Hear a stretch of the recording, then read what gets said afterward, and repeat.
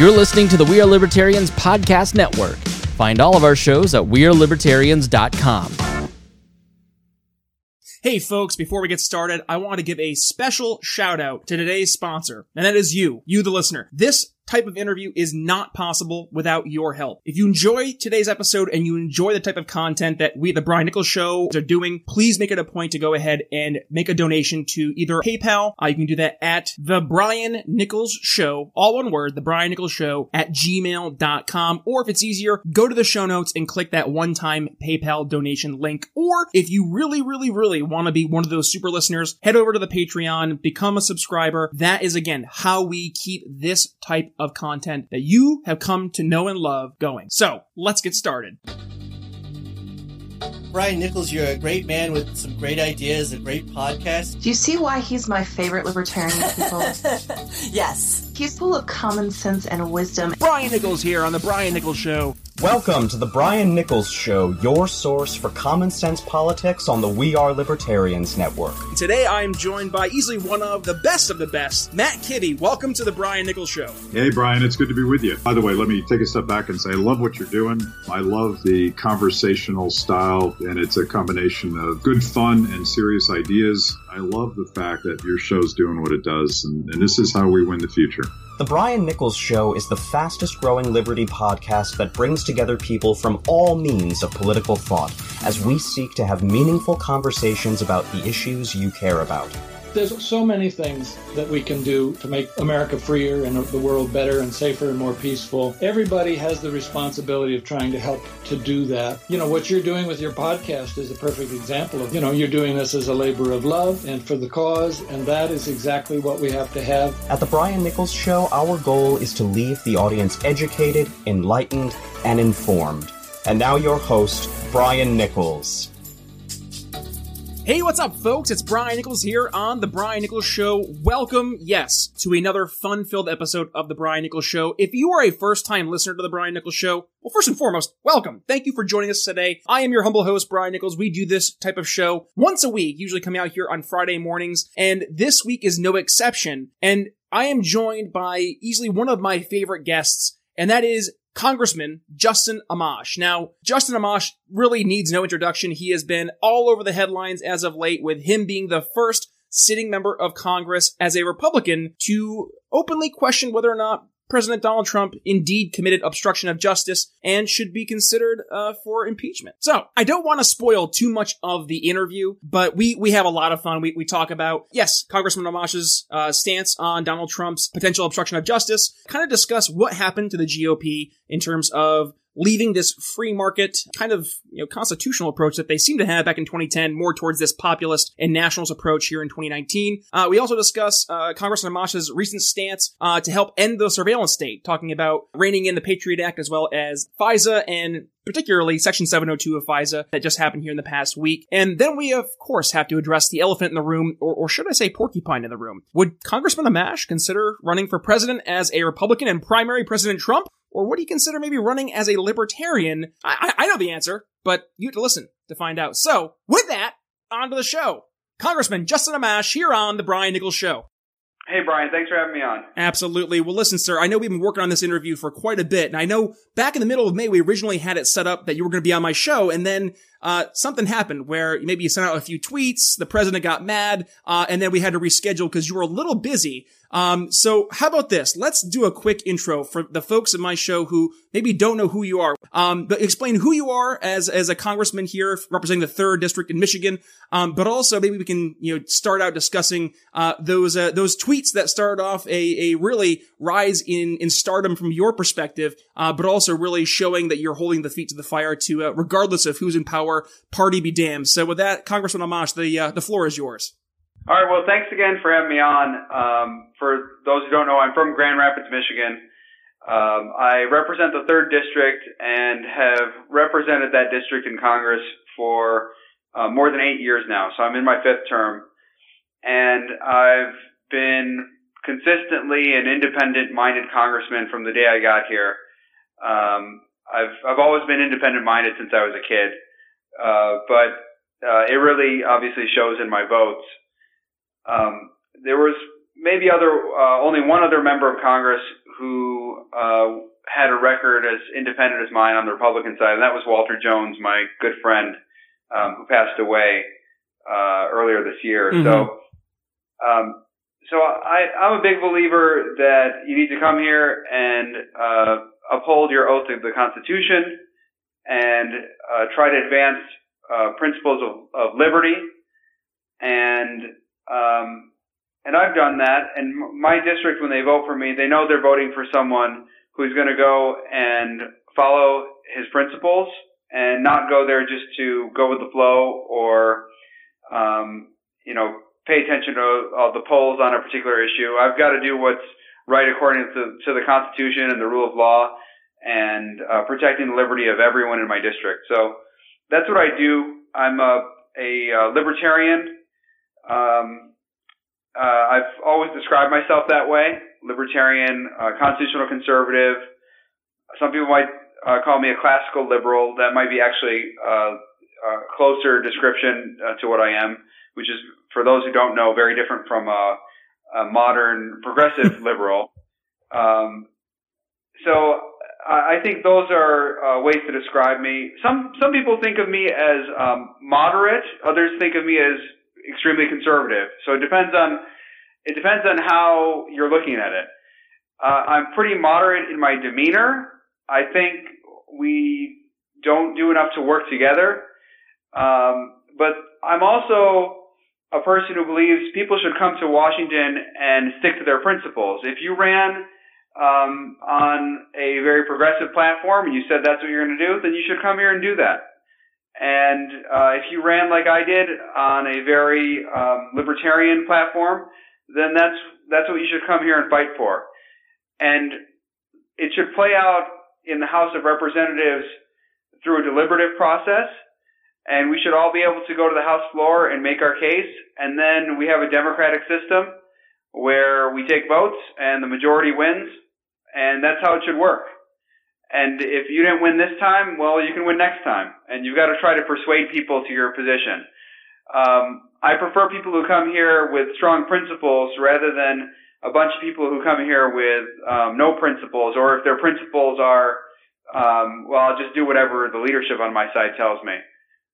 So I respect those on either side of the aisle who come here and stick to their guns and stand by what they believe in, and who are also willing to go and debate those ideas on the House floor and accept the outcome regardless of what it is.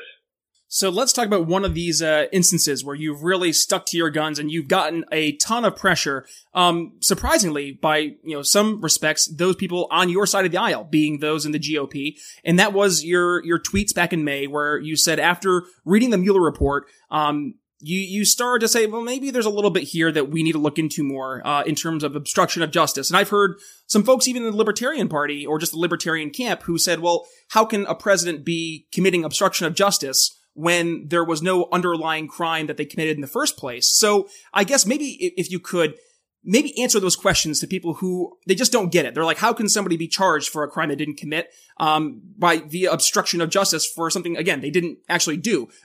So I guess if you could kind of lay out what's your thought process to this and maybe help clarify things for people who are asking that question. Yeah. So on this question, the law doesn't require an underlying crime for there to be the crime of obstruction of justice. They are separate crimes.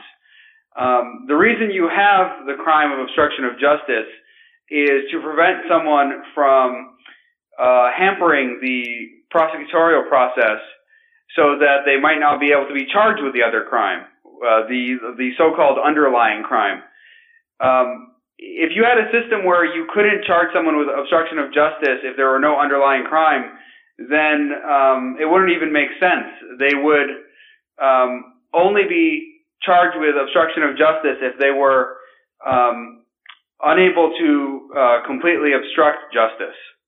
So it's not even logical to have a system like that.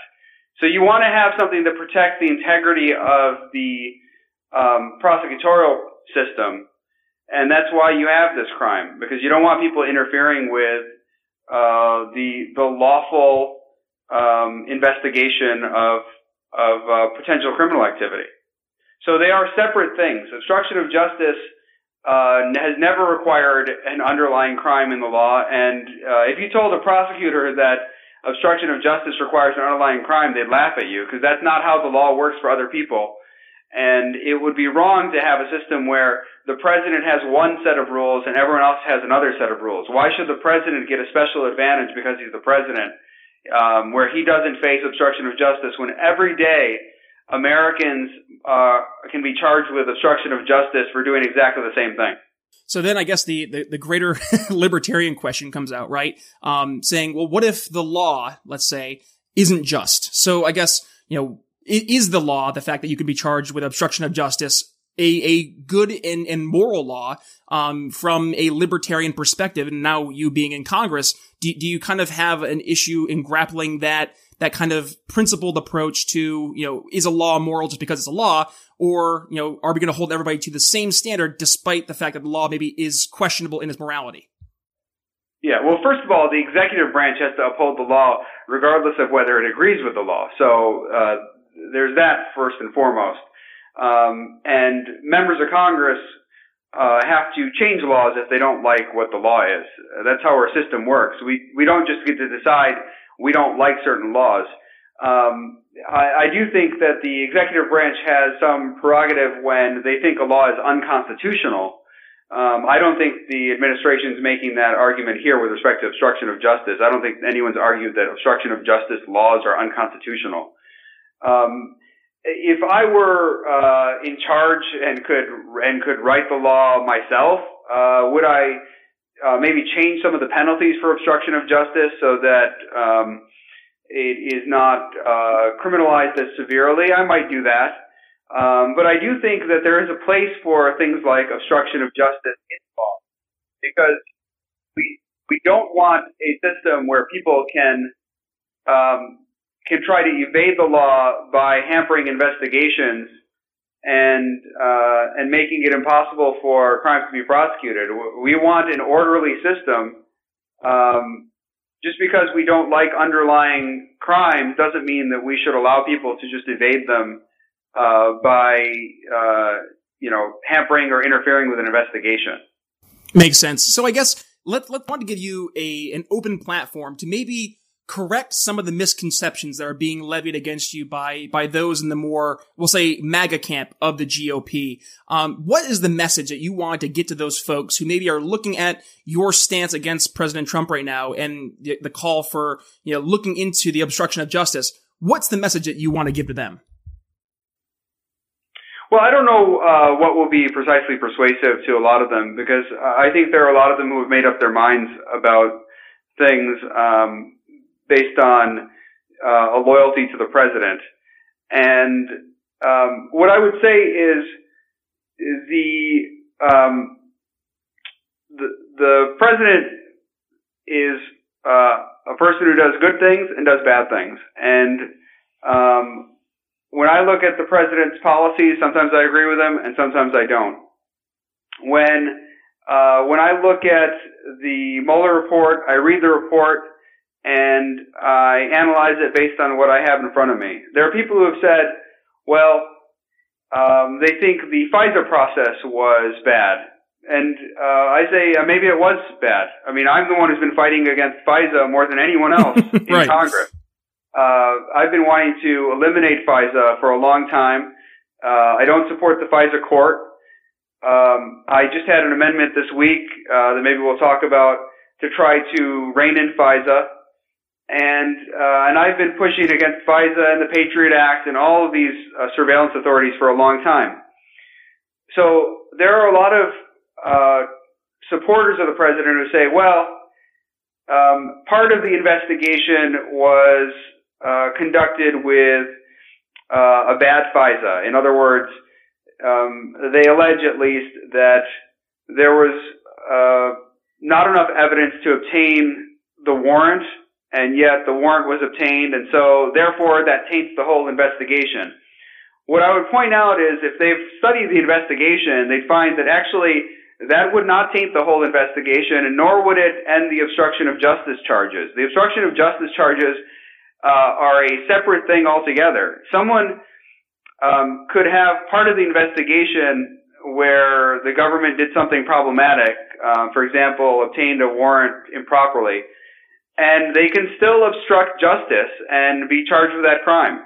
And in my opinion, that's what happened here, where regardless of what happened in part of the investigation, and as I said, even if it were true that the FISA warrant was obtained improperly, it would not undermine the investigation overall. It would just hurt part of the investigation, a small part, relatively speaking.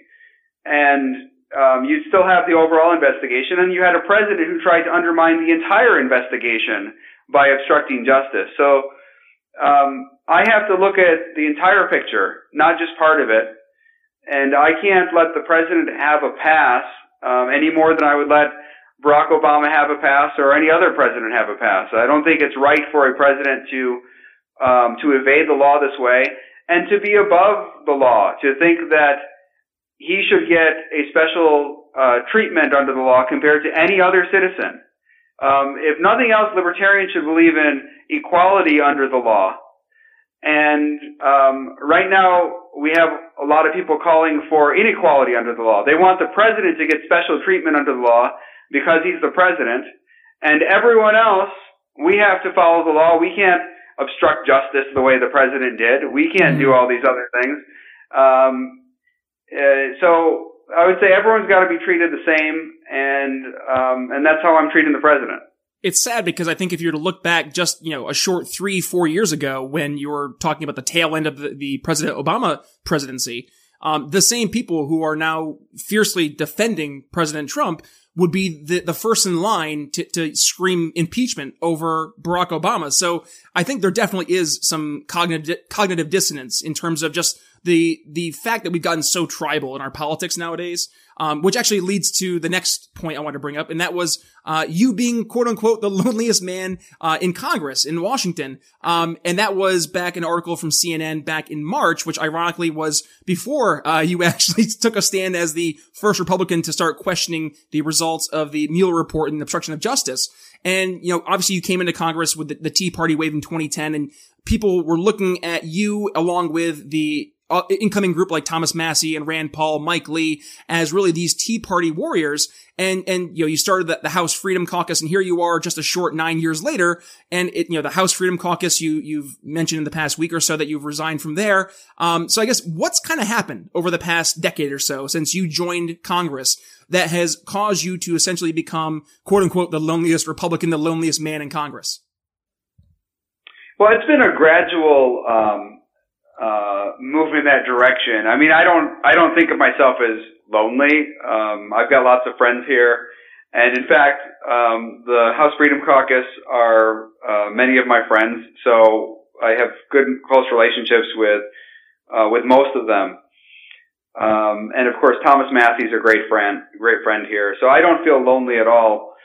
But, what I would say has happened is, a lot of nationalism and populism within the Republican Party has sprung to the surface.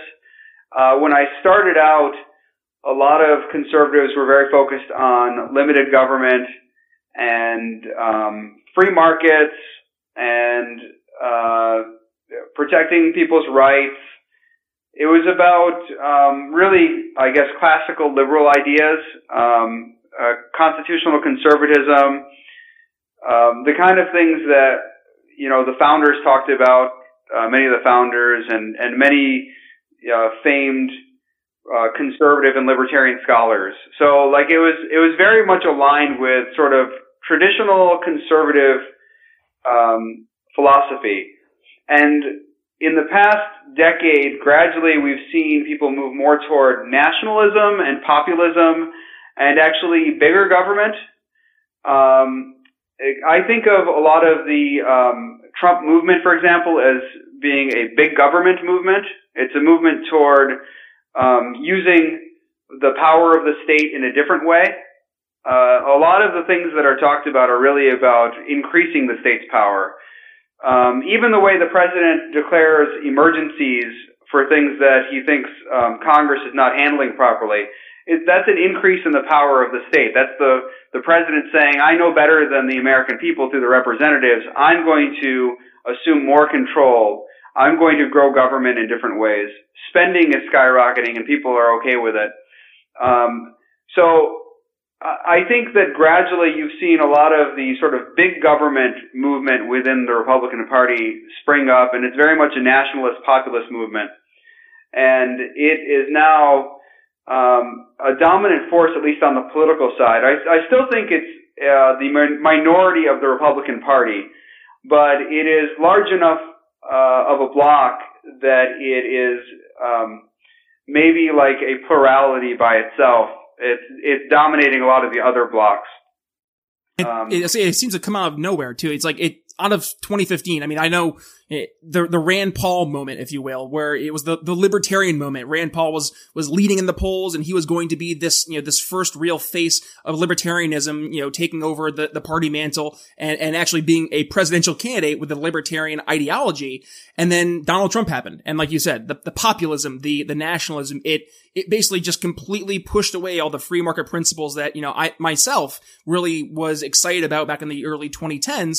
And it took over this entire movement with this, again, nationalist populist mentality. And you mentioned you think it's kind of in that plurality now of the GOP. Do you see the GOP being saved? Do you see us kind of going back maybe after Donald Trump towards this free market approach, this classically liberal approach to politics? Well, it's certainly possible, but what I expect is probably the GOP will revert back to more of a neoconservative stance, more of an establishment neoconservative approach, maybe represented more by people like Marco Rubio and some of these others, where it's big government in a different way. So like you've got you've got the big government nationalist populist thing going on right now with President Trump. And I think you might move back toward a big government, militaristic, surveillance state sort of thing under a Marco Rubio or someone like that. Not that the president, frankly, has reduced our involvement overseas or limited the surveillance state. Those are as strong as ever under President Trump, but they've been de-emphasized in many ways versus what a lot of the neoconservatives would do. So I'm not sure. I think it moves back more in that direction. I think that, like I said, there are more people within the party who are not nationalists or populists, and more people in the party who are not neoconservatives. I don't think those are the majority of the party, but those tend to be blocs that are maybe more organized than some of the other blocs. And so when they get rolling, like you have with Trump right now on the national populist stuff, they have a lot of momentum, and it's hard for the other parts of the party to overcome them. But you never know. Like over long periods of time, things can change, and I just don't see it. I don't see it changing dramatically in the near future, other than maybe reverting a little bit back more toward the neoconservative side. So speaking of those neoconservatives, let's kind of circle back to FISA and then the Patriot Act. So you've been one of the leading voices trying to really curtail the surveillance state, and I think that's easily one of the top issues that I've had. Now, the whole Stand with Rand, that was kind of one of the entire purposes of Stand with Rand was standing up against the surveillance state, standing against, the war power state. So talk, if you would, about the work you've been doing in trying to repeal, the FISA 702, but also your focus on trying to, dismantle the Patriot Act. Yeah. So, we've been working on that for years. And, of course, I'm all for repealing the Patriot Act, repealing FISA 702. Usually when we are working on legislation, because we have to make incremental changes, we have to move people in the right direction, we can't offer things as dramatic as repeal Patriot Act or repeal 702. I'm all for doing that, but you're not going to get enough people to move in that direction. So what we try to do is strongly limit those things. So I've offered amendments in the past to Section 215 of the Patriot Act and very recently to 702 to really limit what the government can do to try to put the sections of law back in line with how the Fourth Amendment is supposed to protect us. And I think most of the reforms are not perfect. They're not the kind of things that are ideal from my perspective, but they would dramatically protect people's rights compared to what we have now. So, for example, my amendment recently, this was this week, would limit 702 collection. So the way I think, for those who are not very familiar with surveillance laws, FISA 702 involves at least two Fourth Amendment violations, two pretty clear ones. So on the front end, they are collecting a whole bunch of data on Americans, communications, full communications, emails, etc. On the back end, they are then searching those communications without a warrant. So they're on the front end, they're collecting them without a warrant. On the back end, they're searching them without a warrant. Last year, when there was a FISA 702 reauthorization, what we tried to do was limit the back-end searching of the communications. So we said, okay, you've collected them without a warrant, but we're not going to let you search them without a warrant. So if you want to search for information on an American in your database of information that you've collected, you can't search that information without obtaining a warrant for that person's information. When we did that, we got pushback and they fought against us, and ultimately the people who want the surveillance state prevailed, and President Trump himself opposed my amendment and signed FISA 702 reauthorization into law to expand the surveillance state. So the president himself has voted to expand the surveillance state, and right now, if he wanted to, he could say he's not going to use these authorities. He can take executive action right now to say, I think these authorities are unconstitutional and I'm not going to use them. But he hasn't said that because he's fully supportive of the surveillance state, despite his de-emphasizing it publicly or his claims of FISA abuse all the time. He can't stand FISA. FISA abuse is going on everywhere. He right now could say, I'm not going to use these unconstitutional surveillance authorities, but he doesn't do that because that's not what he really believes. He actually does support them. So last year, that's what happened. We tried to stop the back-end searching of Americans' communications without a warrant. The president opposed us. He issued a veto threat against my amendment, and then he signed the bill into law to allow the surveillance state to expand. This year, with this amendment this week, we tried to stop the front-end collection of Americans' information without a warrant. So we were trying to say, hey, if you're not going to require a warrant on the back end to search this information, then we're going to require you to limit your collection on the front end so that you're not collecting Americans' information without a warrant.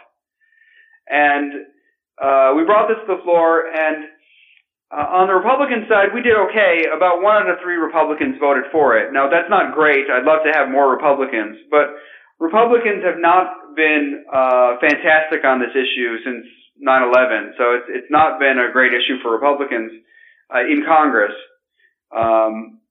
So I was happy to get 1 out of 3 Republicans. Where I was disappointed was on the Democratic side. Democrats have typically said they're opposed to the surveillance state. They voted with us in the past on these issues to protect people's rights. And I can usually expect about 75-80% of the Democrats to be with us on an issue like this.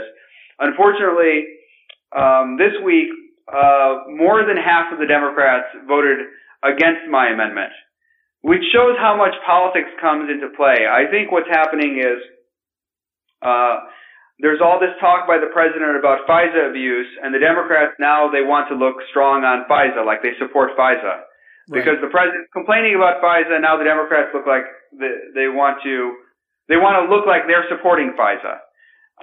Which is unfortunate because politics shouldn't come into play in this thing. It's about principles. It's about protecting the rights of all Americans. And whatever your feelings about the president, we need to fight to protect the rights of Americans so that their communications aren't being searched without a warrant. And what I said to Democrats on the floor was, you complain about this president abusing power, and you want to keep the executive branch in check, and you want to keep this president specifically in check, and yet if you don't support this amendment, you're handing him more power. You're saying, go ahead. You're allowed to search and collect the communications of all sorts of Americans. We don't know the exact number, but it's a large number of Americans without a warrant, and that's totally unacceptable. All right, so final question, because we are unfortunately getting towards the end of the interview, and that is, being a libertarian show, I have to ask the libertarian question / I think a lot of people are asking this question, is Justin Amash 2020.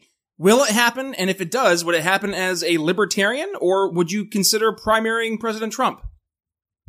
Well, that depends if you'll support me or not. Oh, 100%. I think every libertarian would raise their hands in support of President Justin Amash.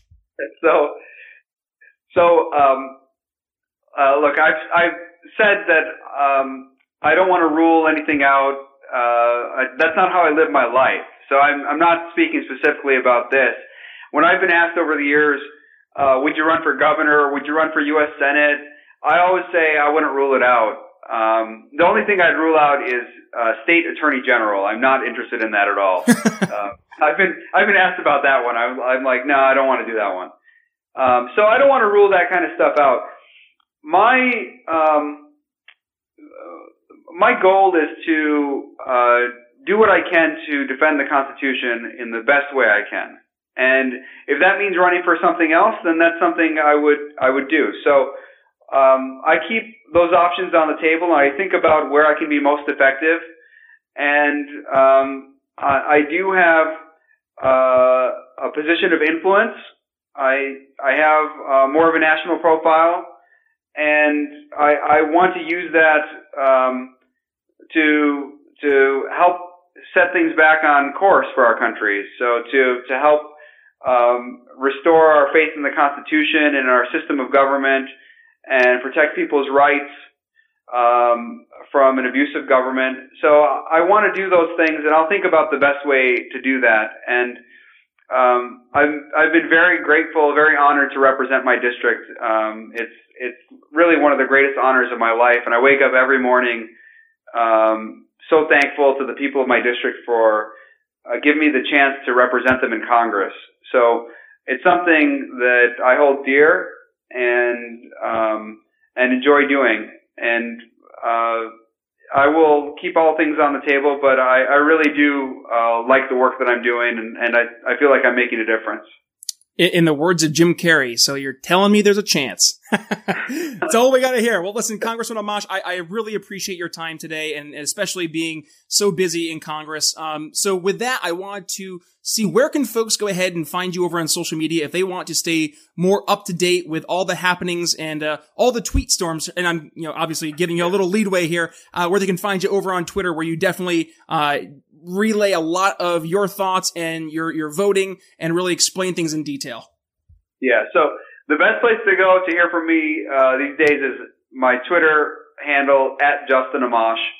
I try to keep people apprised of what's going on here in Congress, and just my thoughts generally about important things in the news. So go to @JustinAmash and check it out. And thanks again for having me on the show. I really appreciate it. For sure. Well, listen, Congressman Amash, anything we can do in the future to help you continue fighting for liberty, please let me know. Please let my network, We Are Libertarians, know. We're all in for anything we can do to help advance liberty. So thank you for all you're doing over in Congress, and we really do, again, appreciate your time. Thanks so much. Thanks so much, Brian. Appreciate it. Absolutely. Well, listen, folks, if you enjoyed today's episode, please take a second and swing over to Congressman Amash's Twitter. Again, it's @JustinAmash, and I will include that link in the show notes. But also, find me over on social media @BNicholsLiberty, both on Twitter and on Facebook. Also, you can go ahead and subscribe to us over on iTunes. Please leave a rate and review. That's how we move up the rankings. And as always, folks, I really appreciate you taking time out of your busy schedules to join us here on The Brian Nichols Show. So, signing off for Congressman Justin Amash, we'll see you next week. Thanks for listening to The Brian Nichols Show. Find more episodes at briannicholsshow.com.